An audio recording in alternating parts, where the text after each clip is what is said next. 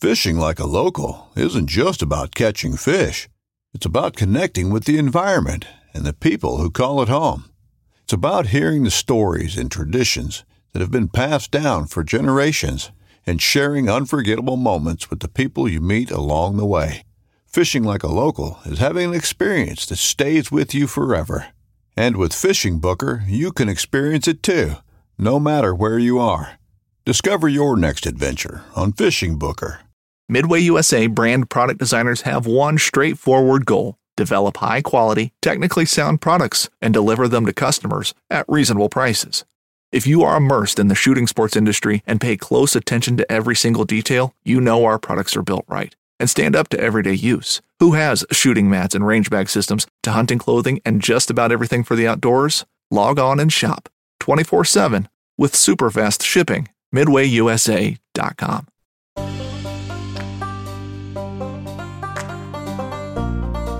If you aren't in over your head, how do you know how tall you are? T.S. Eliot. So he's like, I can only do this many miles a day, so I got to start now. Otherwise, I'm not going to make it when we're trying to finish. So he takes off like a day before us. You know, me and Abe, we take off. And then Abe was really bad at math, like trail math. Like, so if there's like 100 miles in 4 days, you have to do 25 a day. His math is like, oh, you just do like maybe 20 or what, you just do whatever and it'll be fine, right?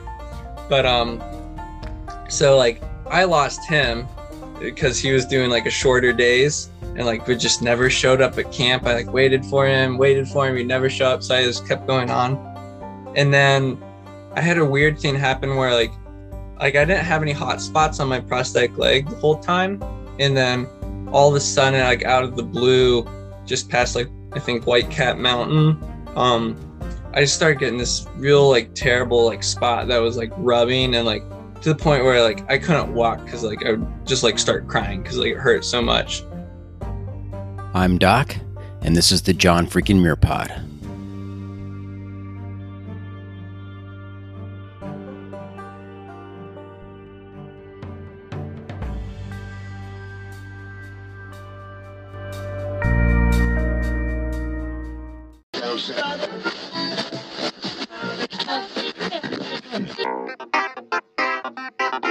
Welcome to the John freaking Muir Pod. Lace up those boots and sling on the pack for a romp through trails, short and long.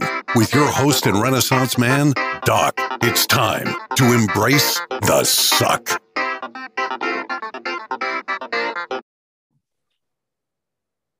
Welcome back to another week on the trail. I'm Doc, and this is the John freaking Muir Pod.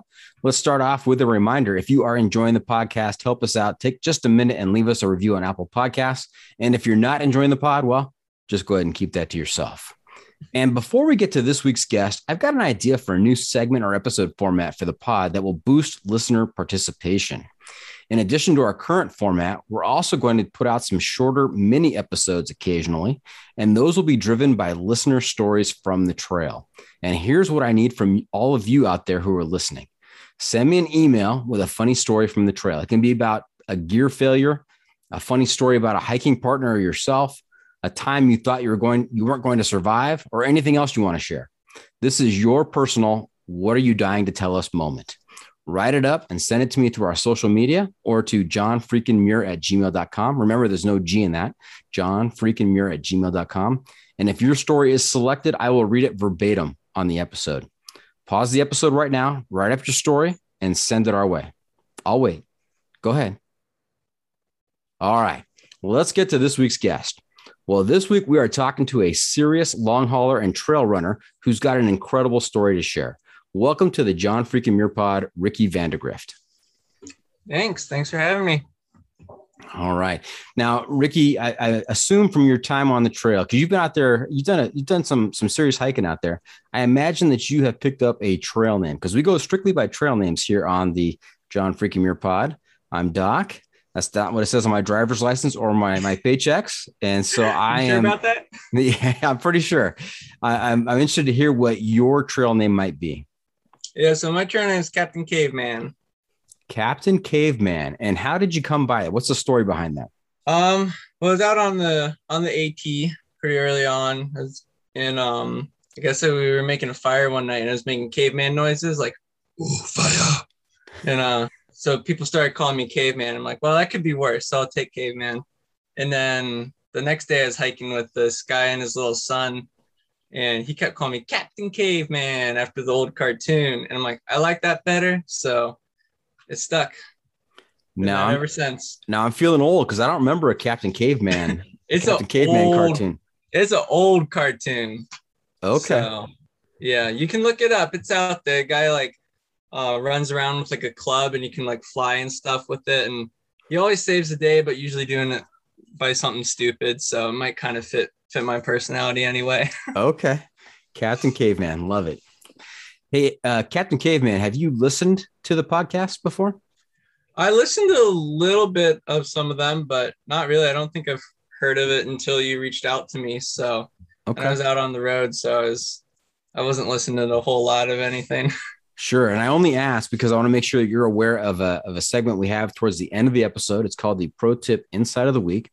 And as we get to that segment, I will turn to you and I'll ask you for your pro tip. This will be a bit of wisdom from the trail that you can share with our listeners to make sure that their next outdoor adventure is even better. Okay. Okay. So don't be surprised when we get there. All right. Okay. I'll be ready for it. Okay. Hey, we've got a new segment we've been doing recently. It's called Current Events. And I've got a great one for today. I was scrolling through the news feed today, and this one just jumped out at me. Said, you know what? I've got to share this with Captain Caveman, see what he thinks about this particular story. So this headline was incredible. It's about this British guy who was hiking in Singapore. And I think the date was November 30th. So not that long ago, right after Thanksgiving. He was knocked to the ground and bitten 26 times in 10 seconds by about 20 otters. Otters. You think of otters being loving, furry and cute and just lovable and harmless. He thought he was going to die, he said. They were biting him on his ankles, his legs, his backside. And he eventually scared him off with his screams. But what do you think about that? That's pretty crazy. I don't know much about otters, so I wouldn't have assumed that. But yeah, it's Not funny. One of my hiking partners on the trail, her like favorite animal is like an otter, and she's like obsessed with them. So don't let her know about that. Yeah, deadly animal, evidently. Hey, do you know what a group of otters is called? Like a pride of lions or a murder of crows? I should know that, I feel like, but I don't. They're called a raft. A raft of otters. I remember hearing that now. That's for sure. So if you're out there on the trail, I don't think they're on the AT or the PCT, but some trail out there, if you're out there and you come across a raft of otters, proceed with caution.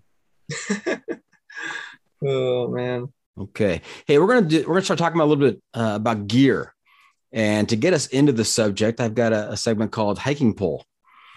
And this is not POLE, it's POLL.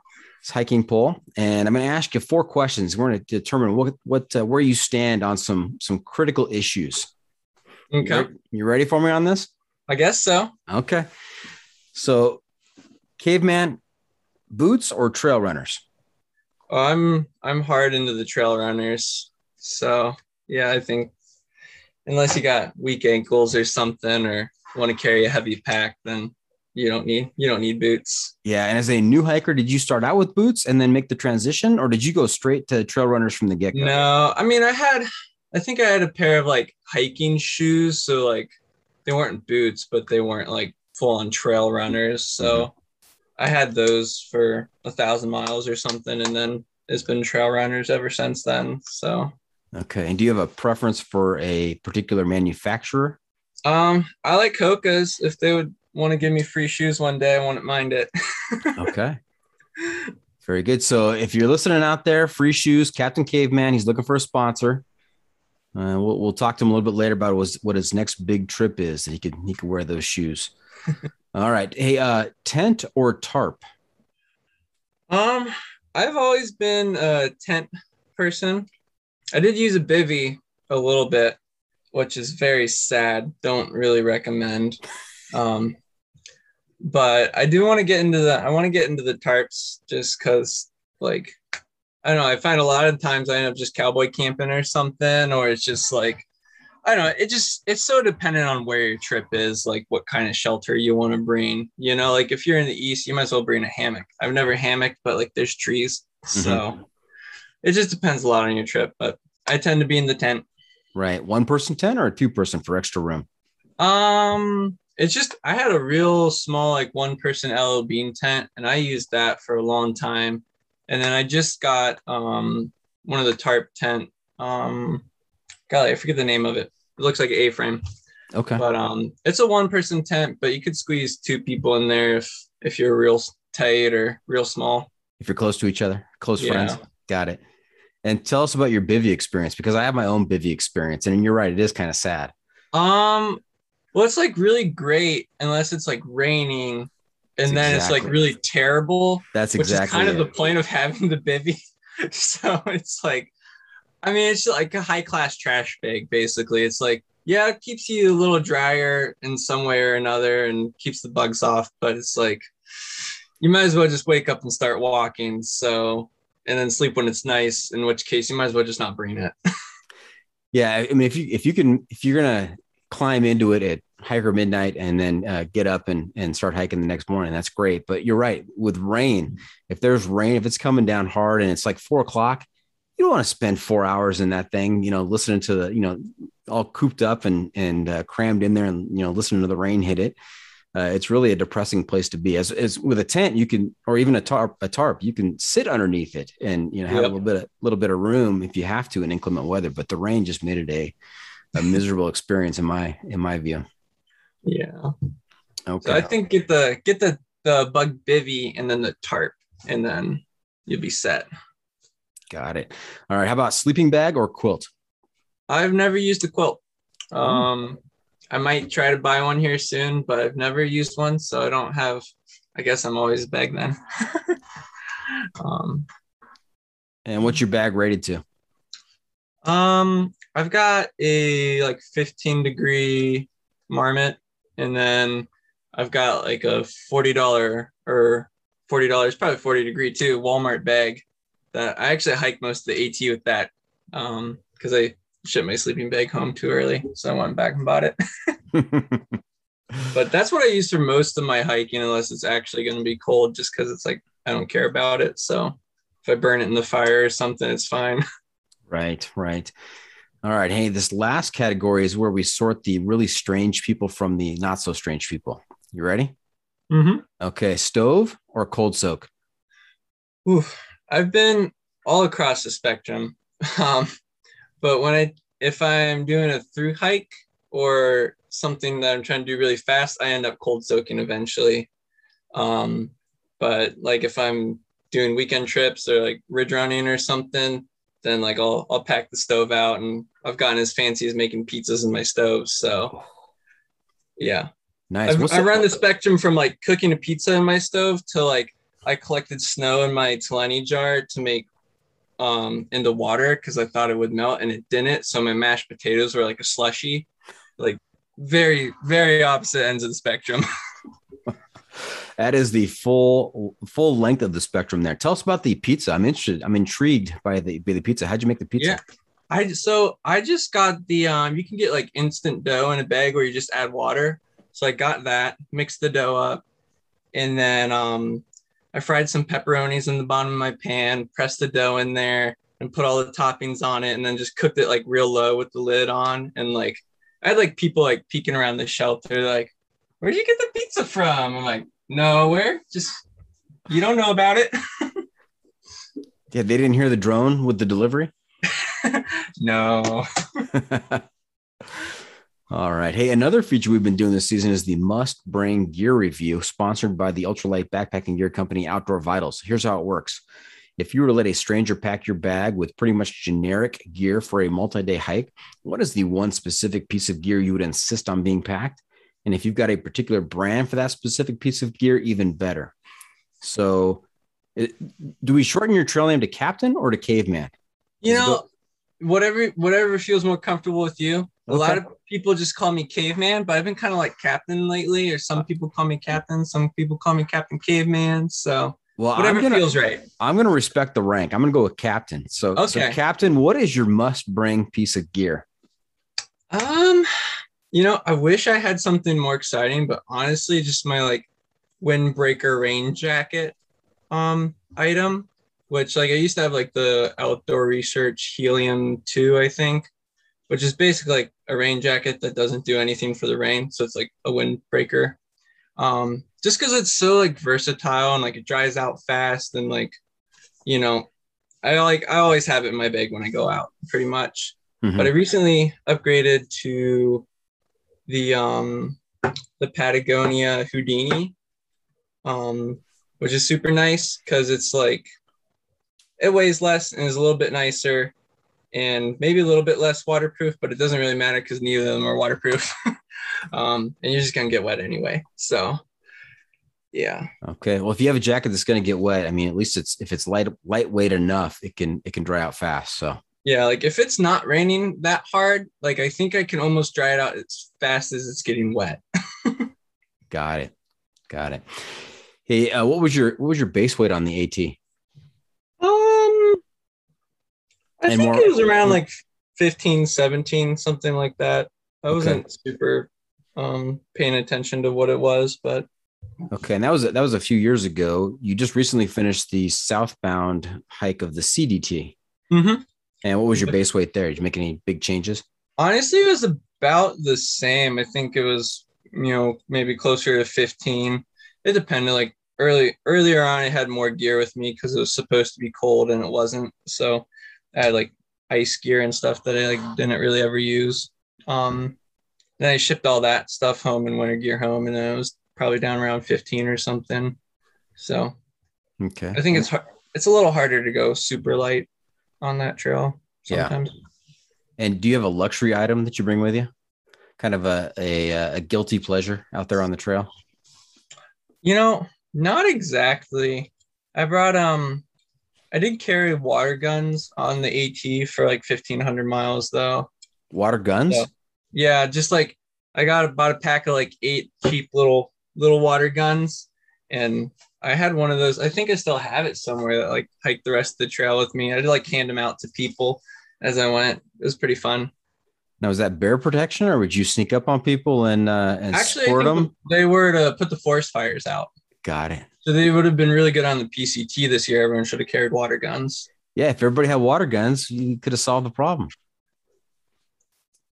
All right. Hey, before we get too far down the trail, let's back up a little bit. We want to hear about your background, where you grew up, what kinds of sports and hobbies you were involved in as a kid, and how you got involved in the thru hiking cult. Because let's face it, it is a cult. Any organization out there that convinces you to sleep in the dirt for months on end has got to be a cult. So tell us a little bit about your origin story. Where'd you grow up? I grew up in Ohio, like a little east of Cincinnati. So that's where my family still is. So I end up there every once in a while to visit them. But we had like a hobby farm with like 25 acres. So grew up just playing in the dirt and whatnot. So I think that kind of like instigated my love for the outdoors. I played some ultimate frisbee in high school, or honestly like before high school really. I played a bit of ultimate frisbee and then got into rowing. So I actually rowed for like 6 years, I think, and made it onto the national adaptive team. So I went to Worlds in Amsterdam and France. Didn't make the boat for the games in 16 though. So that's pretty impressive. Congratulations. Yeah. Thank you.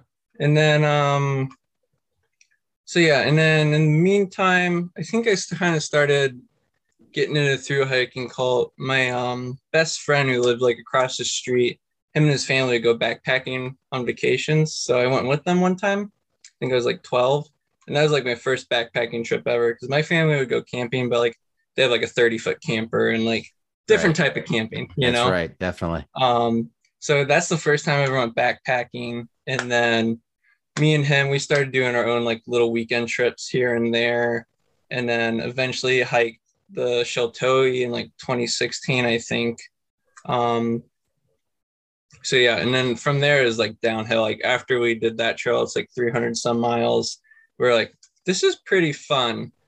And then like a couple months later, after we'd finished, like we met up for a Waffle House, and I'm like, I think I'm gonna hike the AT next year. And he's like, I was thinking the same thing.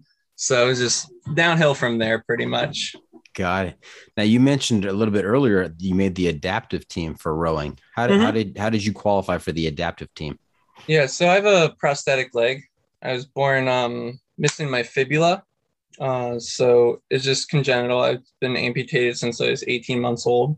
So I haven't known any different. So that's what qualified me for getting on the adaptive team. Okay. And what challenges did that present to you going through school, and what kind of challenges that present on the trail? Growing up, I don't think it really presented a whole lot of challenge. With the rowing, it actually presented a little bit of challenge because you strap your feet into the boat, and I didn't have like a flexible ankle on that side. So my dad and my prostheticists and people, like, we worked pretty hard on like trying to build like a different leg that would work for that eventually. So put a lot of time and energy into that. So that was a struggle for a while, but we got it sorted out pretty good eventually. And then hiking it really is not much of a problem. Hiking, I think, day to day, just a little bit more maintenance, or really the way I look at it is it's just kind of like different set of skills I use to take care of my left leg than I do my right leg. It's like out there, you still have to take care of your legs. You just do the same thing for both feet. I just have like a different set of rules I follow for my left foot than my right foot. The left foot is what was amputated, right? Yes, yeah. Correct. Okay. Correct. And how high up is the amputation?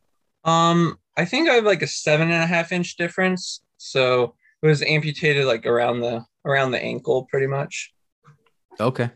Yeah. But I guess the other challenge it presents when I'm hiking is if it just like breaks in half.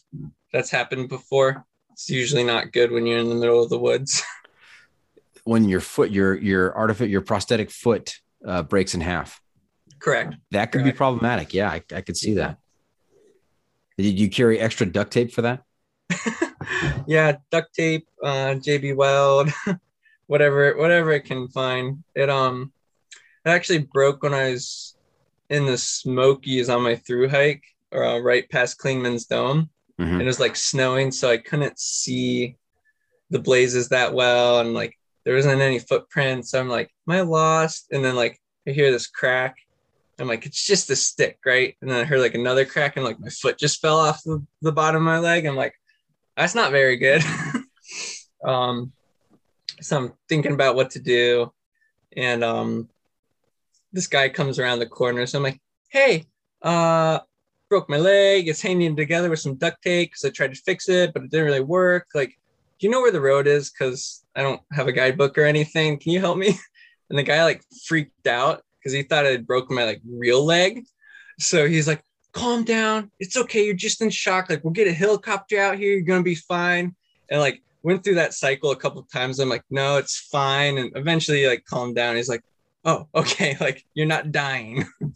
But he got me out to the road and got to town and fixed it up. So yeah, definitely a different concept of broken leg in that instance.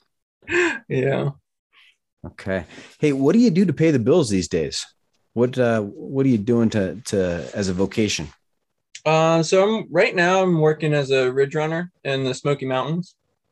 It's for the Appalachian Trail Conservancy. So did that this past season before I hiked the Continental Divide Trail, and then gonna be back there starting January of this coming year. Okay. And for our listeners out there and myself included, for those who aren't familiar with what a ridge runner is, what is a ridge runner?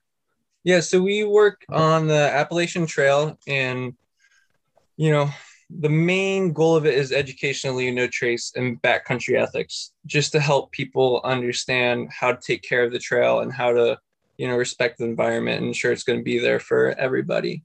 So that's like the main goal of what we're doing out there. So just interacting with people, talking to them. Usually we're out for 4 or 5 days. So when we're out there the whole time, camping, hiking on the trail. And we also just, we practice what we preach. So we pick up any trash we see, we do some small trail maintenance, take care of the shelters, and then like report bigger things down and for trail crews and stuff to come back and take care of. Mm-hmm. And that's a seasonal job? Yep. It varies how long the season is. In the Smokies, I think technically I'll be like ridge running from January to November or February to November. So I'll be there most of the year. Okay. And what was the name of the friend that you started off through hiking with or backpacking with? You did the Shelterly Trace Trail with? Yeah, Abe Mancino. He's my best friend. So grew up together, started hiking together. He flip-flopped the AT when I did it, so we hiked like half of it together, I guess. Uh-huh. Okay, and he kind of had some experience that you didn't and got you kind of roped you in, or did you guys both kind of decide, hey, this would be a cool thing to do at the same time?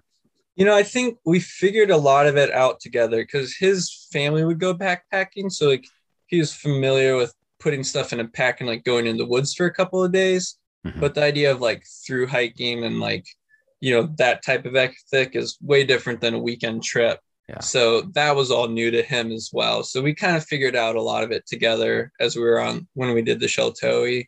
There's a lot of mistakes that were like, or a lot of things we look back on now and we're like, why the heck did we do that? That made no sense. But you learn. You want to share any of those mistakes with our listeners out there who may be considering doing some through hiking? We carried 10 days of food. It was really heavy. I think that's like the biggest thing. That, and we didn't really pay attention to water the first day. So we had like 10 or 12 miles without water, like on a ridge in July when it's like 90 degrees. And that turned out not very good. Well, actually it turned out good because we ended up at Dairy Queen eventually. But just figuring out the resupply and stuff. Like we didn't even consider doing a resupply on that trail, and like there's definitely options for a resupply, so kind of screwed ourselves over in some ways there. Okay, that might lead to some kind of pro tip later on in the episode, so that's it's good to point those out. Hey, I'm always curious in talking to long trail through hikers when they first became aware of the thing, such a thing as a long trail. Do you remember the moment that you realized that there was a trail that went from Georgia to Maine or from Mexico to Canada, and said, "Is this a real thing? Does this really exist? This is crazy." I don't know when that point was, but I know when I was, I think 14, my sister was going to school in New Hampshire, so we took her out there, and we actually camped at Gifford Woods State Park in Vermont, where the AT goes right through. And that's like the first time I ever like met a through hiker and like saw the trail and like walked on it. So that's like my first conscious like memory or thought of it, but I know I knew of it before then. So somewhere in between age 0 and 14, I guess. Okay. Somewhere in there. And was it Abe? Is it ABE? Abe? Is that your buddy? Okay. Yep. When you and Abe did the Sheltoe Trace in 2016? Yeah. Did you do the full trail or just portion of it? So it's easy to get lost out there. So I'm not sure how many miles we actually hiked of the trail, but we hiked the whole thing. We started at the northern terminus and finished at the southern terminus. I think we skipped a few of the road walk sections, but more or less we call it a through hike. And what was the total on that? How many miles? I think it was supposed to be like 319 that year.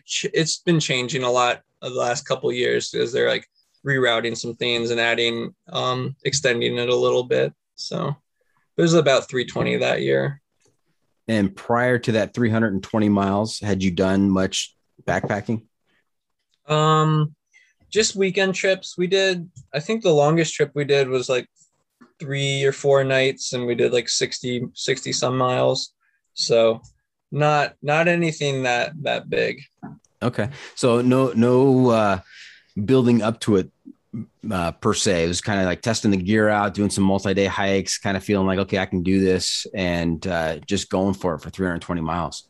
Yeah, I think at the end of the day, it's just walking, and we've been doing it our whole lives. So we've trained a long time. That's right. I hear that a lot from hikers. And I've said it myself to the people that I hike with. Is, hey, all we're doing is walking. All we're doing is walking, and we do A, B, and C on a day of hiking. Break camp, walk, make camp, go to sleep, and then you just do that again and again and again, and you follow that process, and you can go crazy distances. Yeah, I mean, at the end of the day, like the real mechanics of like a 3-day hike versus a 6-day hike aren't any different, or a 60-day hike. Like, it plays on your mind differently after a while, and I guess your body too. But like the actual like physical part of it's not any different. So if you can do a couple days, you can do as many days as you want. That's right. Any near-death experiences in that initial through hike in 2016? Any times where you thought, oh my God, what am I doing out here? This was a huge mistake. I don't know if it was exactly that, but we got really lost. We were really good at getting lost on that trail. And also like, it's a little better marked now, but it was not very marked well. Like if there's like an obvious path and a very unobvious path, like you took the very unobvious path, and there's parts where you're on like a gravel road for 5 miles. So you just zone out. It was on one of those sections you're supposed to take actually a decently obvious turn, I think. And we just kept going straight on this gravel road because we were zoning out. I don't know. It was like a couple hours later or something. We're like, we're really lost. Like we're not on our maps. We don't have service. Like we don't know where we are.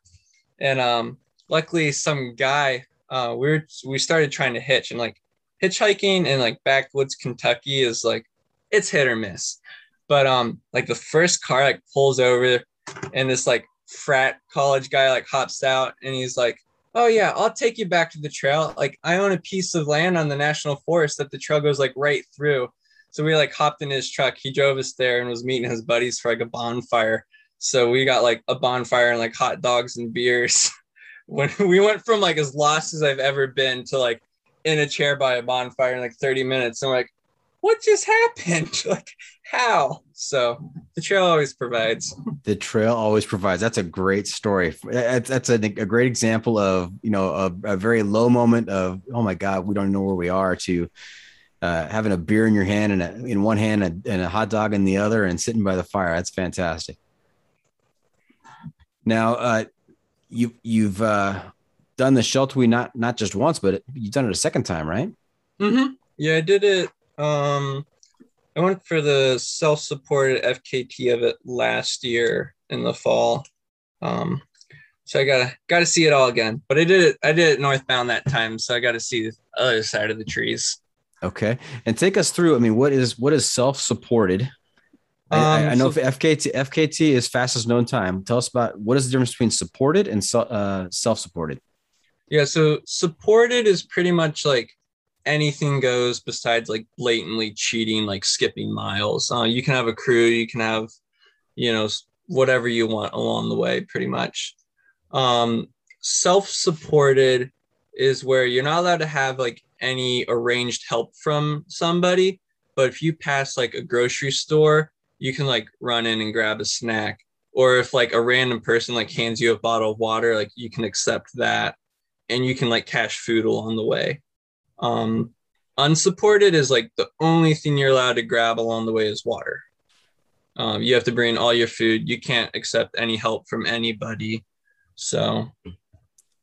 And how did it go? You're shooting for the FKT. What was the FKT prior to your attempt? I think it was like 9 days and some hours. And then I ended up doing it in like 7 days and 14 hours. So Wow. cut a chunk of time off that. Jason Wish, he was the guy that had it previous to me. We're good friends now because he reached out to me, and he actually just went for it again, but unsupported, and crushed that. He did like 7 days and 16 hours. So look him up. He's pretty cool. Okay. What was it? What was that name again? Jason Wish. Jason Wish. What's his trail name? I don't know if he has a trail name. Okay. Yeah. Right. Actually, I don't know that. Hey, Wish. I mean, that's a pretty cool name right there. So Yeah. yeah. So your Shelter We Trace FKT self-supported still stands? It still stands. Yeah, it's still there. Congratulations. Thank you. What was the key? What was the key to doing it in 9 hours? 9 days and some hours. For seven days and 14 hours. Oh, I'm sorry. That's right. The original record was 9 days. You did it in 7 days. Got it. Yeah. I didn't sleep, I guess, is kind of what it came down to.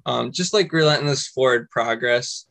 So like the first few days, like I try to like kind of be like pace myself a little bit, and then I just kind of let it go to shit at the end basically, and would just like power nap, and then like for an hour or two, and then like get up and like just keep walking.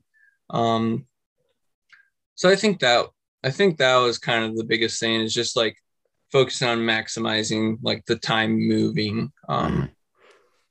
Because you're doing between 40 and 50 miles a day, if I'm doing my math right. Yep. Yeah. I think it comes out to, I don't know if anyone's exactly sure how long the actual trail really was when I did that, but anywhere from like 333 to 340 or 50 miles, people say. So it's like 43, 44 miles a day, depending on which number you pick. And the terrain, is there a lot of elevation gain? Not per se, but I think it's subtle hills that get you. So it's pretty steep in sections, but nothing's really that long. So there's some sections where you have like a lot of like repeating like steep but small climbs. And so it adds up. And then I think honestly the worst part is it rained like almost the last 2 days. And through the Red River Gorge area, when I was going through there, it's like flash floods basically, where like, I'd be like crossing like water, and like you put your trekking poles in and they're like vibrating because it's like rushing, and it's like in the middle of the night too. So I'm like, well, if I die, it was fun, I guess.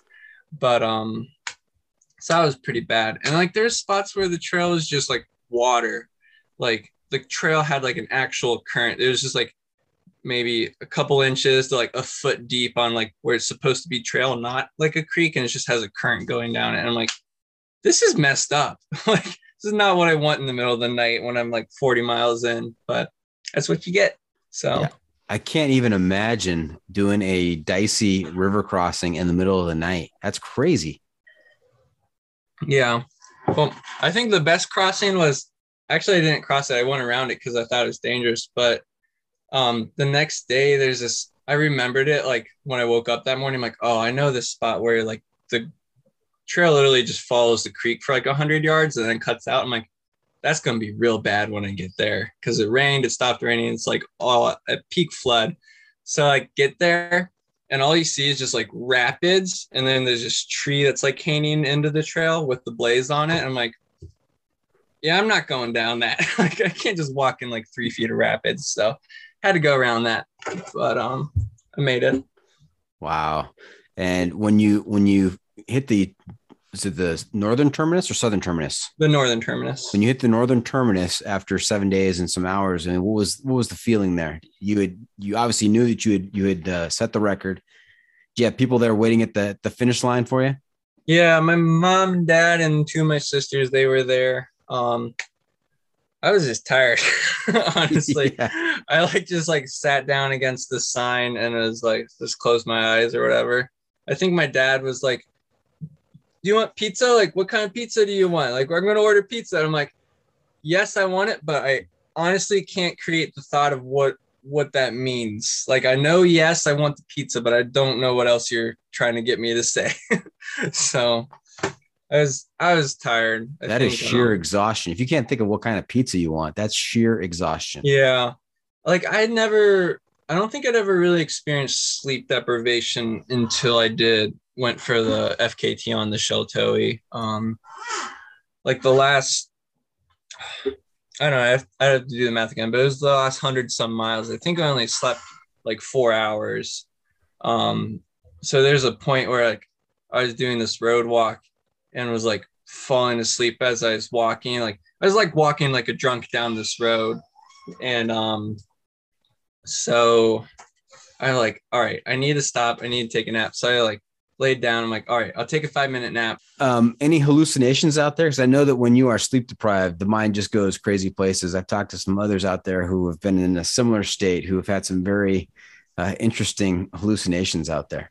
Yeah, I didn't really get any hallucinations ever. I just got like, where like literally the only way to keep my body upright was like shove M&Ms in my face. And then when you run out of M&Ms, you just like fall over. Mm-hmm. So okay, that was about it for me.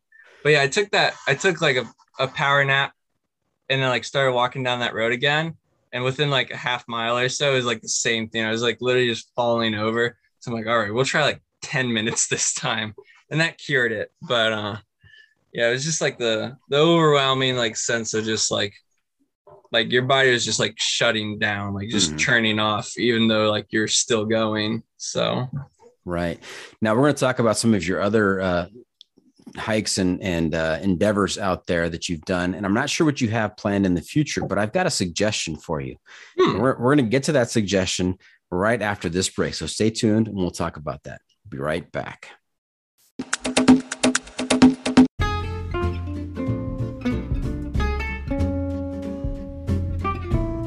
From the backcountry to the backyard, we believe everyone deserves the highest level of protection. Since 1984, Sawyer Products offers the best, most technologically advanced solutions for protection against sun, bugs, and water, using time-released liposome technology, topical insect repellents, and new standards in water filtration. And with every Sawyer product you buy, you are helping to provide clean water through 140 charities in 80 countries with their long-lasting water filters. Every Sawyer product you buy is an investment in our common humanity. Choose Sawyer and keep the adventure going, knowing that their products have been tested and chosen by those who count on serious protection on the trail all day long.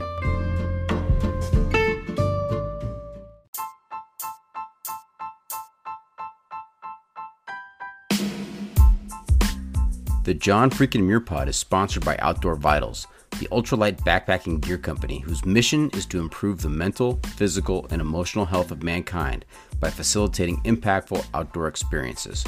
Outdoor Vitals creates innovative technical products with confidence-inspiring education that empower outdoor ultralight adventurers. Their focus on performance enables you to live ultralight with gear you can actually be confident with. Whether you're looking for an ultralight sleep system, shelter, or pack, or if you're looking for top quality apparel for the trail, you can find it at Outdoor Vitals. Do yourself a favor. Live ultra light. Want to make a podcast? Spotify's got a platform that lets you make one super easily, then distribute it everywhere, and even earn money, all in one place for free. It's called Spotify for Podcasters, and here's how it works. Spotify for Podcasters lets you record and edit podcasts right from your phone or computer. So no matter what your setup is like, you can start creating today. Then you can distribute your podcast to Spotify and everywhere else podcasts are heard. Video podcasts are also available on Spotify. With Spotify for Podcasters, you can earn money in a variety of ways, including ads and podcast subscriptions. And best of all, it's totally free with no catch. Since I discovered Spotify for Podcasters, I feel like my creativity has raised to another level. I highly recommend you give it a try. Download the Spotify for Podcasters app or go to www.spotify.com/podcasters to get started.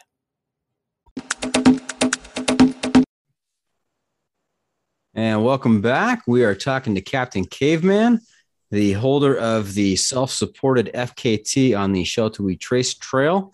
And when we left, I said that I've got an idea for a future venture for him. And, you know, we've heard about his experience with sleep deprivation. We've heard about his wayfinding. That's kind of questionable. He got lost out there on the trail early on. And we've heard about his endurance. He's put in some serious miles. And so I know that our faithful listeners out there know where I'm going with this because it's a favorite topic of mine. But Captain, have you ever heard of the Barkley Marathons? Yeah. Yep. That might be a good challenge for you.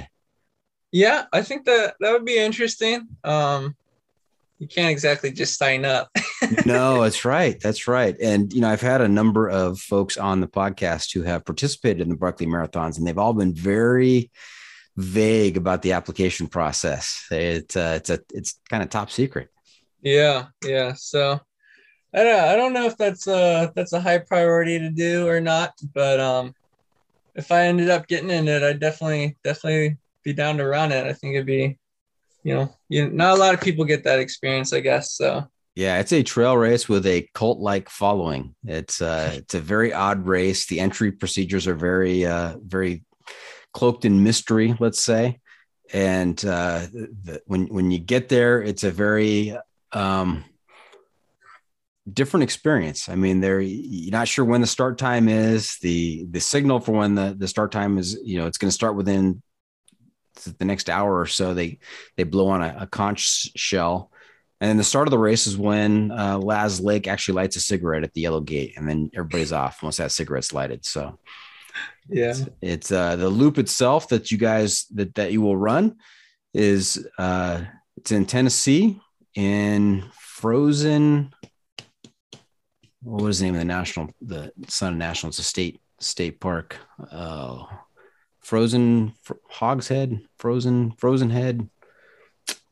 Anyway, the loop is anywhere from 20 miles to, some people say, closer to 30 miles, and you have to do that loop 5 times. And the race is so difficult that I think only 15 people have finished it in the 30 years of its existence. So yeah, I've talked to some world-class athletes who have done just incredible things with trail running, and they get to the Barkley and it just eats them alive. So yeah, it's a pretty tough challenge. Yeah, Laz knows how to put a race together that pulls the most out of people, and maybe it kills them at the same time. Right. Yep. Something special, that's for sure. All right. Hey, do you have any ultra marathon experience? I ran 150 miler. That's about it. My buddy got into running ultras after he finished the AT, because it's kind of like through hiker therapy. Like, you can still get miles in, but like you can still live a normal life. So yeah, I think after anything he ends up doing, I end up doing, or the other way around. So I ended up getting into running and ran a 50 miler actually on the Sheltoe, on a chunk of that trail as well. But yeah, so I did that, and might have some ideas for some things that would qualify as ultra marathons, but they'd be more of an FKT than an actual race. I don't know. I'm not as I don't know. I like the races and aspects of them, but also I kind of like doing my own thing in a way too. Whereas it's like, I don't know, the community at races is awesome, but also in some ways I'm like, is it really testing like your skill or your grit if you're like, have bells and whistles and aid stations and like pacers and people like cheering you along the whole way? It's super fun, but like it's just a different experience when you're out there alone. So it's kind of like glamping, right? You got aid stations. I mean, what's going on there? You don't run into aid stations out there on the trail. Come on. Yeah. Something like that.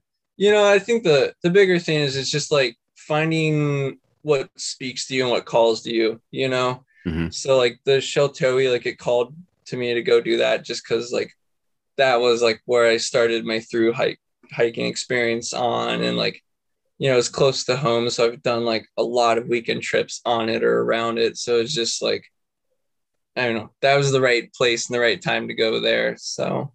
Mm-hmm. And what was the time of your 50 miler? Oh, was it 50 miles or 50 kilometers? 50 miles. 50 miles. Okay. Yeah. I think it was like 11 hours and 20 some minutes, I want to say. So. Wow. That's like 2 marathons. That's incredible. Mm-hmm. But I've got newer, fancier leg since then. That's much faster, thanks to my friends down at Amputee Blade Runners in Nashville. So, kind of itching to do another ultra marathon and see what my time would be this now with the new and improved leg. So you upgraded your leg. You got the speed model. Pretty much, yeah. It's all carbon fiber. It's like 4 pounds lighter than my other leg. And like less things break on it. Like it never broke on the CDT, but it broke. My other leg broke like a dozen times, or not a dozen times, but like half a dozen times on the AT. So it's definitely a lot more high speed low drag. Nice. You got to get the model that has the autopilot on it. You just push the button. Yeah, I was actually thinking about like either like a rocket attachment, or if I could get like a unicycle attachment so I could just like coast down the hills on like a bike wheel. I think that'd be pretty sweet. Nice. That's kind of James Bondish. That's nice. I like it. Now you said that the Shelter We Trace Trail talked to you. It spoke to you, called to you. When did the AT call it to you? Because it's a big difference going from 319 miles to 2,250 miles. Yeah, I mean, it was after me and my friend hiked the Shelter. I think that was kind of like what sparked it. And a couple months later, it's just like, I don't know, more like an epiphany moment where it's just like, it's time to go hike the AT. Like I need to, I have the time and the money to do it. So why not, you know? Yeah. And what was your family's reaction? Were they supportive? They think you were crazy? They were fine with it. Yeah, I think they were pretty nonchalant, honestly. Yeah, no pushback or anything crazy, you know. So they've always been super supportive of like whatever I want to do for the most part. So. And are you true hiker trash?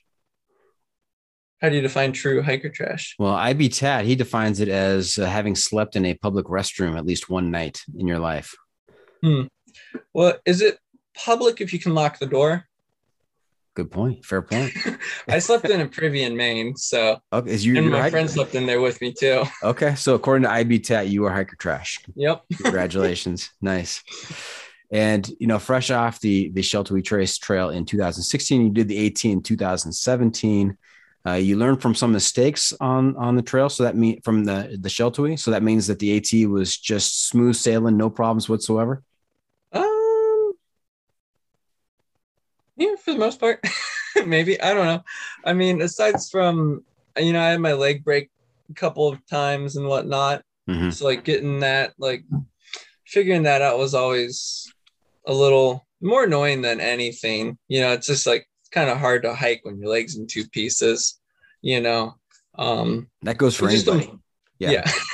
Just some frustrating moments more than anything from that. Golly. Did Abe go with you on the AT? So he met me in Pine Grove Furnace at the halfway point, and then went north and then finished his flip flop after we summited Katahdin. Okay. So who did you hike the southern half with? I just started by myself, and like the long trails go, you make friends along the way, and then you lose your friends and you find different friends, and then meet back up with your other friends that you miss. I did have one good friend I hiked with. I had like a little bit of trail family for the first couple 100 miles, and then we all got separated somewhere in Virginia because Virginia is sad, as it does to people. And then I'm trying to think. Oh yeah, like my leg broke. One guy had to go fast to catch up with someone else, and then someone else wanted to go slow. So we all went our separate ways. But then I caught back up with one of the guys, Bumblebee, in like Connecticut, and we hiked the rest of the trail together from there out. So okay, we're still pretty solid friends. He flies me out to Colorado once in a while to visit him. So okay, and where are you located right now? I think we covered that in the beginning. So currently, right now, I'm in Ohio because that's where my family is. So came back there I actually just got back like Saturday or couple days ago. I was road tripping after I finished the CDT for a couple of weeks, and then just got back. So I'm in Ohio for the holidays, and then I'll be in the Smokies the rest of the year. Okay. So you're located in the Smokies. What state? Tennessee, I guess. Tennessee. Outside of Gatlinburg a little bit. Tennessee, you guess. That's interesting. Well, like the Smokies is like half and half, North Carolina, Tennessee. So, like half the time I may be in North Carolina. So. Got it. Yeah, we are recording this episode maybe a week before Christmas. So you're home for the holidays in Ohio, and then you'll be heading back to the Smokies. Yep. Got it. And what was your favorite state on the AT? Do you have a favorite section? Vermont. Really? Vermont? Yeah, Vermont's the best. Every time I've ever been to Vermont, like the hiking is nice. We call it like a good climb per view ratio. Like the climbs aren't that hard, but the views are worth it, And then all the people are great. I feel like every trailhead I went to, there's like some local that just finished a day hike and they're like, well, I've got 6 beers and I can't drink them all, so you should probably help me. And then like you leave after like you sit there for 30 minutes, you're like, I gotta start hiking, or like I'm not gonna be able to hike. And like they've got, Vermont has good beer, good people, good cheese. Like everything from Vermont is good. Well, Vermont, the nickname for Vermont though is Vermud. It's got a lot of mud too, doesn't it? Yeah, the mud's even good.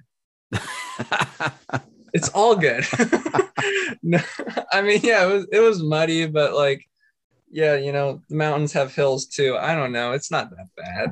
Not that bad. I talked to Ginger Balls and Scrapbook who did the long trail together just recently, and they were not too complimentary of the mud in Vermont. Yeah. Well, I think the greatest lesson I learned was it's only real if you believe in it. True. It's all state of mind, right? It's all how you approach it. There's a guy, oh man, I forget where it was. Anyway, I met him on the AT and I hiked with him for a little bit. And there's one day, like we're at a shelter and everyone gets up and we're about to start hiking and it starts raining. So everyone like sits back down and he just like gets up, takes his shirt off, stuffs it in his pack. And he's like, I don't believe in rain, and takes off and like never saw him again. So like now just every once in a while I'm like, yep, I just don't believe in it. It's not real. So he either got swept away in a flash flood or it just worked for him. He just ignored the rain and went. Yep. All right. So you did the full trail from Springer Mountain to Katahdin, southbound, northbound. You started in the south, went to the north. Yep. As you approach Katahdin, take us through that last day. What are the feelings? I mean, you've been out there for how long? How long did it take you? It's like 119 days. I think you've been out there for 4 months, just shy of 4 months. You've been just shy of 4 months. Been doing the same thing day after day, the routine.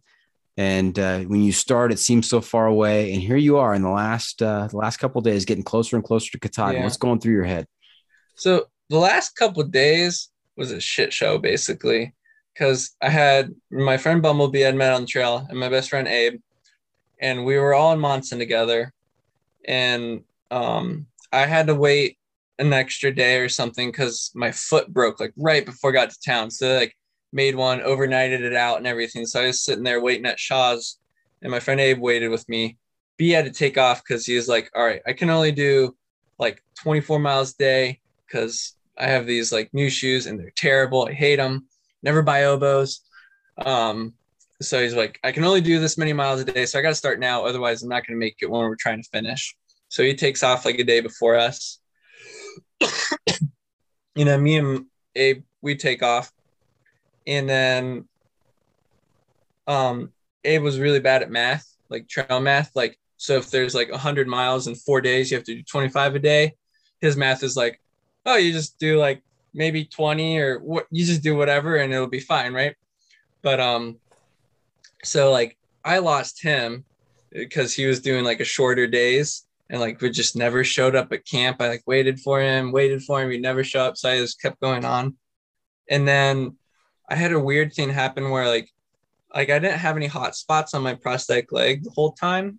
And then all of a sudden, like out of the blue, just past like I think White Cat Mountain, I just started getting this real like terrible like spot that was like rubbing and like to the point where like I couldn't walk because like I would just like start crying because like it hurt so much. So like I hobbled to like a road where Shaw's does like a resupply drop, and then had them like bump me up a few miles. So I was like, all right, from this point I could just like crawl and make it up Katahdin if I have to. I ended up figuring out though, like to like carve a piece out of, I had like a foam liner in my leg. I carved a piece out of that to like relieve some pressure, and I was like able to walk after I figured that all out. But in that meantime, like I leapfrogged my one friend. And so then like, anyway, at the end, we all like meet up at like the Birches. Like we all like see each other there finally. Like my friend Abe rolls in real late because he's like, yeah, I did the math and realized like, oh, I have to do like 30-mile days to like catch back up. And my friend that I leapfrogged, like he caught back up. So like we all got to be together and like summit, and it was pretty nice because we were all super sad for about 4 days there. Nice. Great way to finish. Yeah. Kind of some low points, and then being able to summit together must have been incredible. Yeah. I think that's one way that was like, just because you see Katahdin several times through the 100, and like every time you saw it, it just like felt so close but so far still, just because like, especially because at that time like my leg was really bothering me and like hurt a lot, and like it was just like, that was just a lot of emotional roller coaster of like, you just want to like yell at the mountain, but what good does it do? And like, but you also love it at the same time. So okay. Hey, let's fast forward a little bit. I know we've already talked about some things that you've done in between the AT and your CDT hike just recently, like the FKT and your ultramarathon. But how long after the AT did the CDT start to circulate in your mind and say, you know what, this is something I want to try? I think after the AT, I didn't want to look at mountains for like the first month or two. I was like, mountains are terrible. I don't want to deal with them. And then I don't know, a couple months after the AT, I think actually I was thinking like, I could probably go do the PCT in like a year or two. And then probably about like a year or so ago, I started thinking about the CDT pretty hard because I think pretty much like a year or so ago. Yeah, I finished like the Sheltoe again when I did the FKT and stuff, and was like planning to ridge run the next season, and then got that job, and the timing works out perfect because the short season ridge runner ends in June, which is like a perfect time to start the CDT southbound. So everything just kind of like lined up for that. But I think I want to do the CDT more than like the other trails, just because kind of the ethic to it. It's like the true like hike your own hike trail and like choose your own adventure. I think people say things like hike your own hike on like the AT and the PCT, but like they don't really mean it. If you take a step off the AT, people bat their eyes at you and like they talk bad about you. But like the CDT, it's like, which way did you go? Oh, that was really cool. I wish I'd gone that way. Like that sounds way more fun than the way I went, So it's just that ethic of it I really, really appreciated and was looking for. So tell us how you adapted the CDT to hike your own hike. Which routes did you take? Oh, let's see, the big ones. There's a lot of like little ones along the way that are just like a mile or two where you're like, why does the trail go like way that way to come way back this way when there's like a nice trail that goes straight and the one that goes out of the way is not maintained? So you just go straight, or something like that. But the big ones, I took the Big Sky alternate because there was some fires out on the Idaho border. And there's it was a pretty long road walk around it, and I didn't want to deal with that or think about it, so I went the Big Sky alternate, and then did I guess in the San Juans we kind of made up our own alternate. We called it the Leaf Peepers Poop Facts alternate. Oh wow. That's interesting. Because we were in the San Juans, and like there was like a storm that was going to come in, and it wasn't really like that terrible, I don't think, but we didn't want to like deal with it or risk it, and it was like a little short on food anyway, so we took this route where we went down low and like followed gravel roads for a while, and then like hopped on a trail and crossed the CDT into town and whatnot. But it was super nice because we were like down there, and it was like prime season for the aspens there. Like they were peaking, so it was like beautiful the whole way. And like we'd look up and see like snowing on top of a peak, and like, I'm glad I'm down here where it's like sunny and there's like nice leaves and colors, and that doesn't look too fun up there right now. So did that choose your own adventure alternate there, and then did the Gila alternate down south as well in New Mexico. Yeah, people rave about that section. Yeah, I mean, if you like to cross the water 100 times a day, it's awesome. Right, yeah. And everything has thorns and the trail is non-existent. But it's hard to lose because there's a canyon wall, a river, and a canyon wall. So as long as you're somewhere in between there, like you're good. You're going the right way, yes. Yeah. No, it was super beautiful. Like I loved it. But you did cross the river a ridiculous number of times. And some sections, like the trail is just like not really existent and everything has thorns on it. So like I was hiking with two other people, and like I was in front, and then like they passed me, and then like I never passed them, but then I was in front of them again, just because like we're crossing the river at like different spots and like taking different routes through there. So it is that crazy, I guess. Yeah. Now the CDT can be up to 3,100 miles from Canada to Mexico, or Mexico to Canada, depending which way you're going. What do you think your mileage was on the trip? I tried to add it up because I wrote it down at the end of every day, but I kind of guesstimated a lot of what I wrote it down. And I think like averaged it less than I did hike. So I think somewhere between like 25 and 2,600 miles is probably accurate-ish, but I don't know. And when did you finish? What was the date? November 4th. November 4th. How many days did it take you? Sorry, what? How many days did it take? 133. Okay. Wow. Yeah. So you did the AT in 119 and the CDT in 133.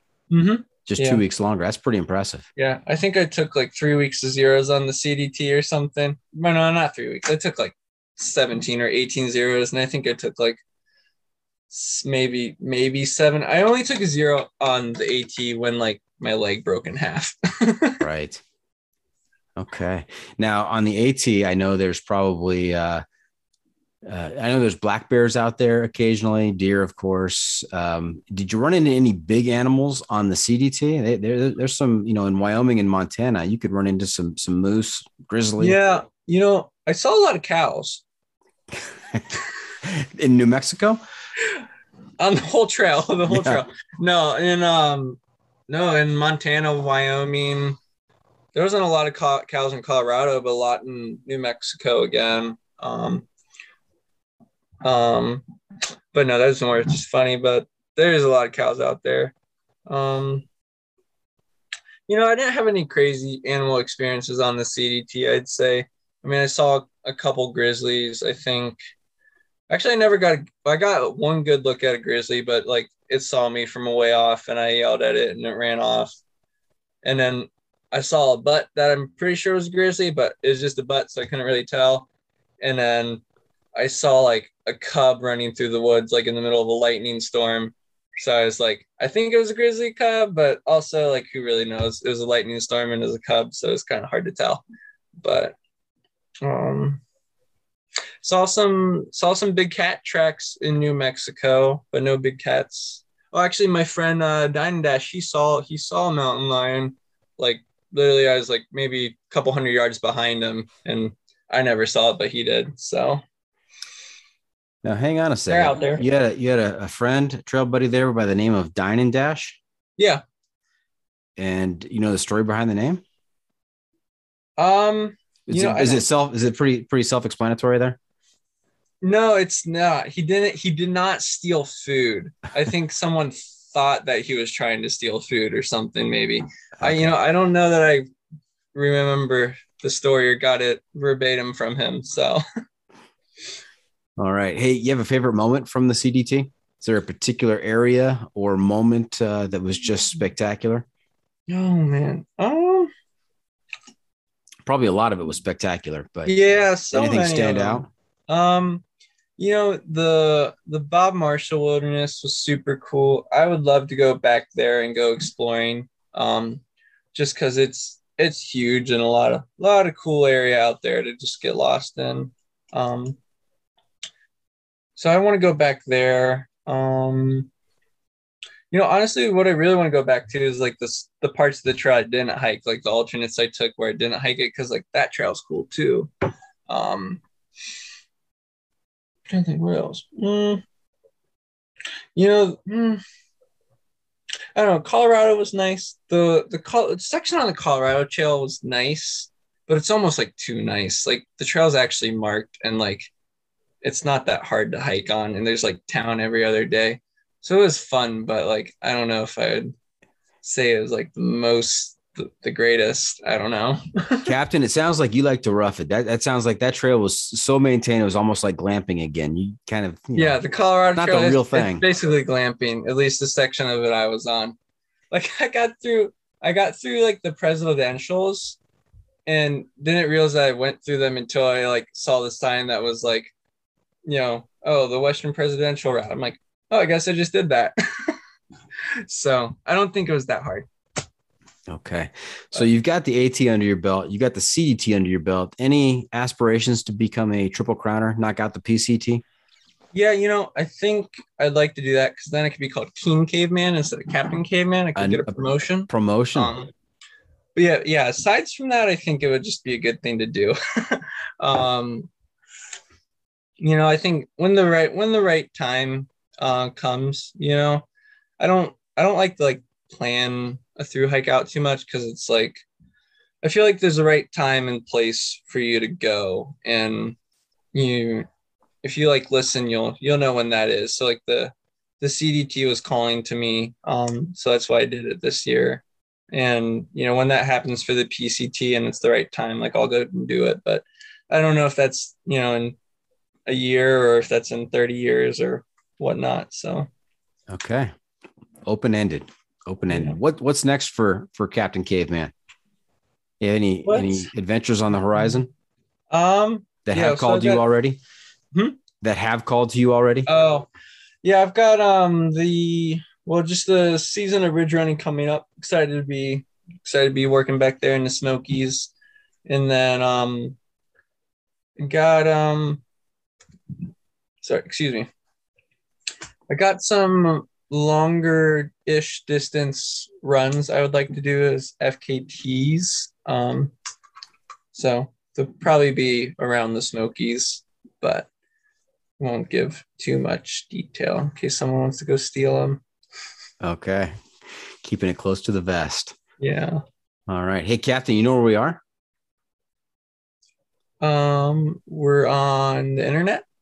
We are on the internet. That's correct. But we are at that time of the episode where I ask you for your pro tip insight of the week.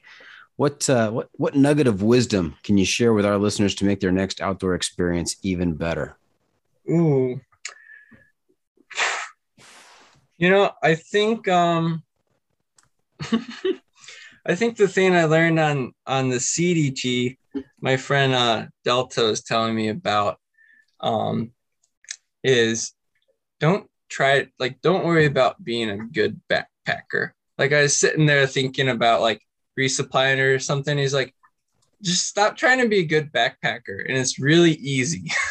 Like don't overthink any of this stuff too much. Like just go do it. Like, yeah, plan ahead and prepare, and like don't be stupid, but like you don't have to be perfect, or you don't have to be super ultralight or anything. So that, and then the other one he also imparted on me was disaster style, which I think I am a big proponent of.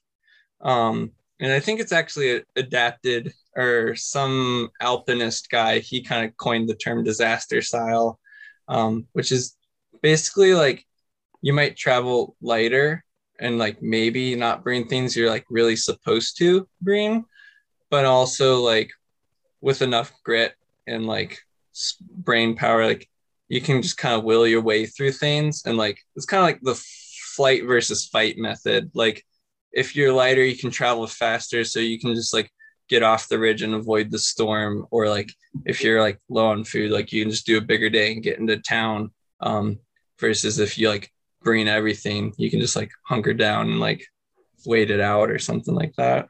So disaster style. I like that. Disaster style. Very good. So there you have it. That's it. This episode is just about in the books. Hope our listeners enjoyed our time with Captain Caveman. I'll give him the full title right there. Want to thank him for joining us this week. Captain, how can our listeners keep up with you on social media, and where can they find updates on your latest adventures? Yeah, I'm on Instagram and Facebook. I think my Instagram is richard.vandegrift. And then my, I think my Facebook is just Ricky Vandegrift. So. Okay. Remember to check out the pod on social media as well. We are on Facebook, YouTube, Instagram, Twitter, and TikTok. And if you have comments or clips you want to share, you can send them to me at johnfreakinmuir@gmail.com. No TikTok yet, Captain?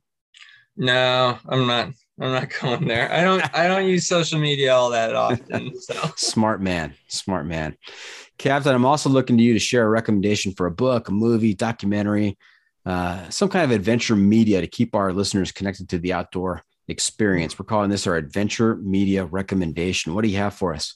I hope it's not like stepping on your toes, but the FKT podcast, that I think that's tremendous. That is probably like the majority of the stuff I've learned about like trails and going long and far is from there. I think I listened to almost every episode up to a while. Like when I was training for my FKT, like I would listen to every episode I could find, just because like they get some of the best people out there on there, and they're just good people. And Buzz is an awesome guy that runs that. So okay, not stepping on my toes at all. I'm always looking for good podcasts out there, and that sounds intriguing. I'm going to add it to my list. Yeah, so I'd recommend that. Podcast. Or if you want to watch something, look up mountain biking fail videos. Ooh, that sounds and painful. Watch those, because the lesson they teach you is you have to full send. If you try to like half send something, you will crash. But if you full send it, you'll make it. So all or nothing. Don't half-ass it. Yeah. Very good. All right. And before we wrap things up, I've got one more segment for you called What Have I Not Asked You that you're dying to tell us about? I don't know if I can think of anything off the top of my head. Were you hoping to tell a certain story that we didn't get to? Or did we cover it all? I can't think of anything right now. So. Okay. All right. Well, if you think of something, let me know. Will do. Okay. Will do. That's a wrap from the John Freaking Muir studio. Any shout outs to friends and family, Captain?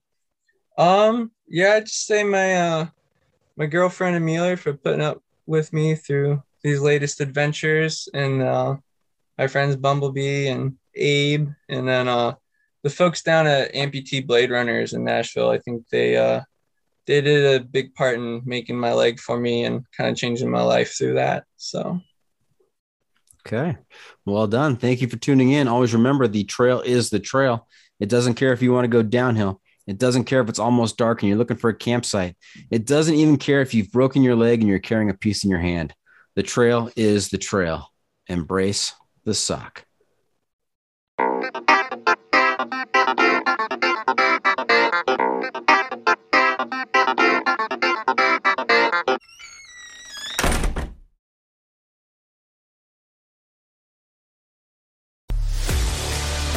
A life that has the stories to back it.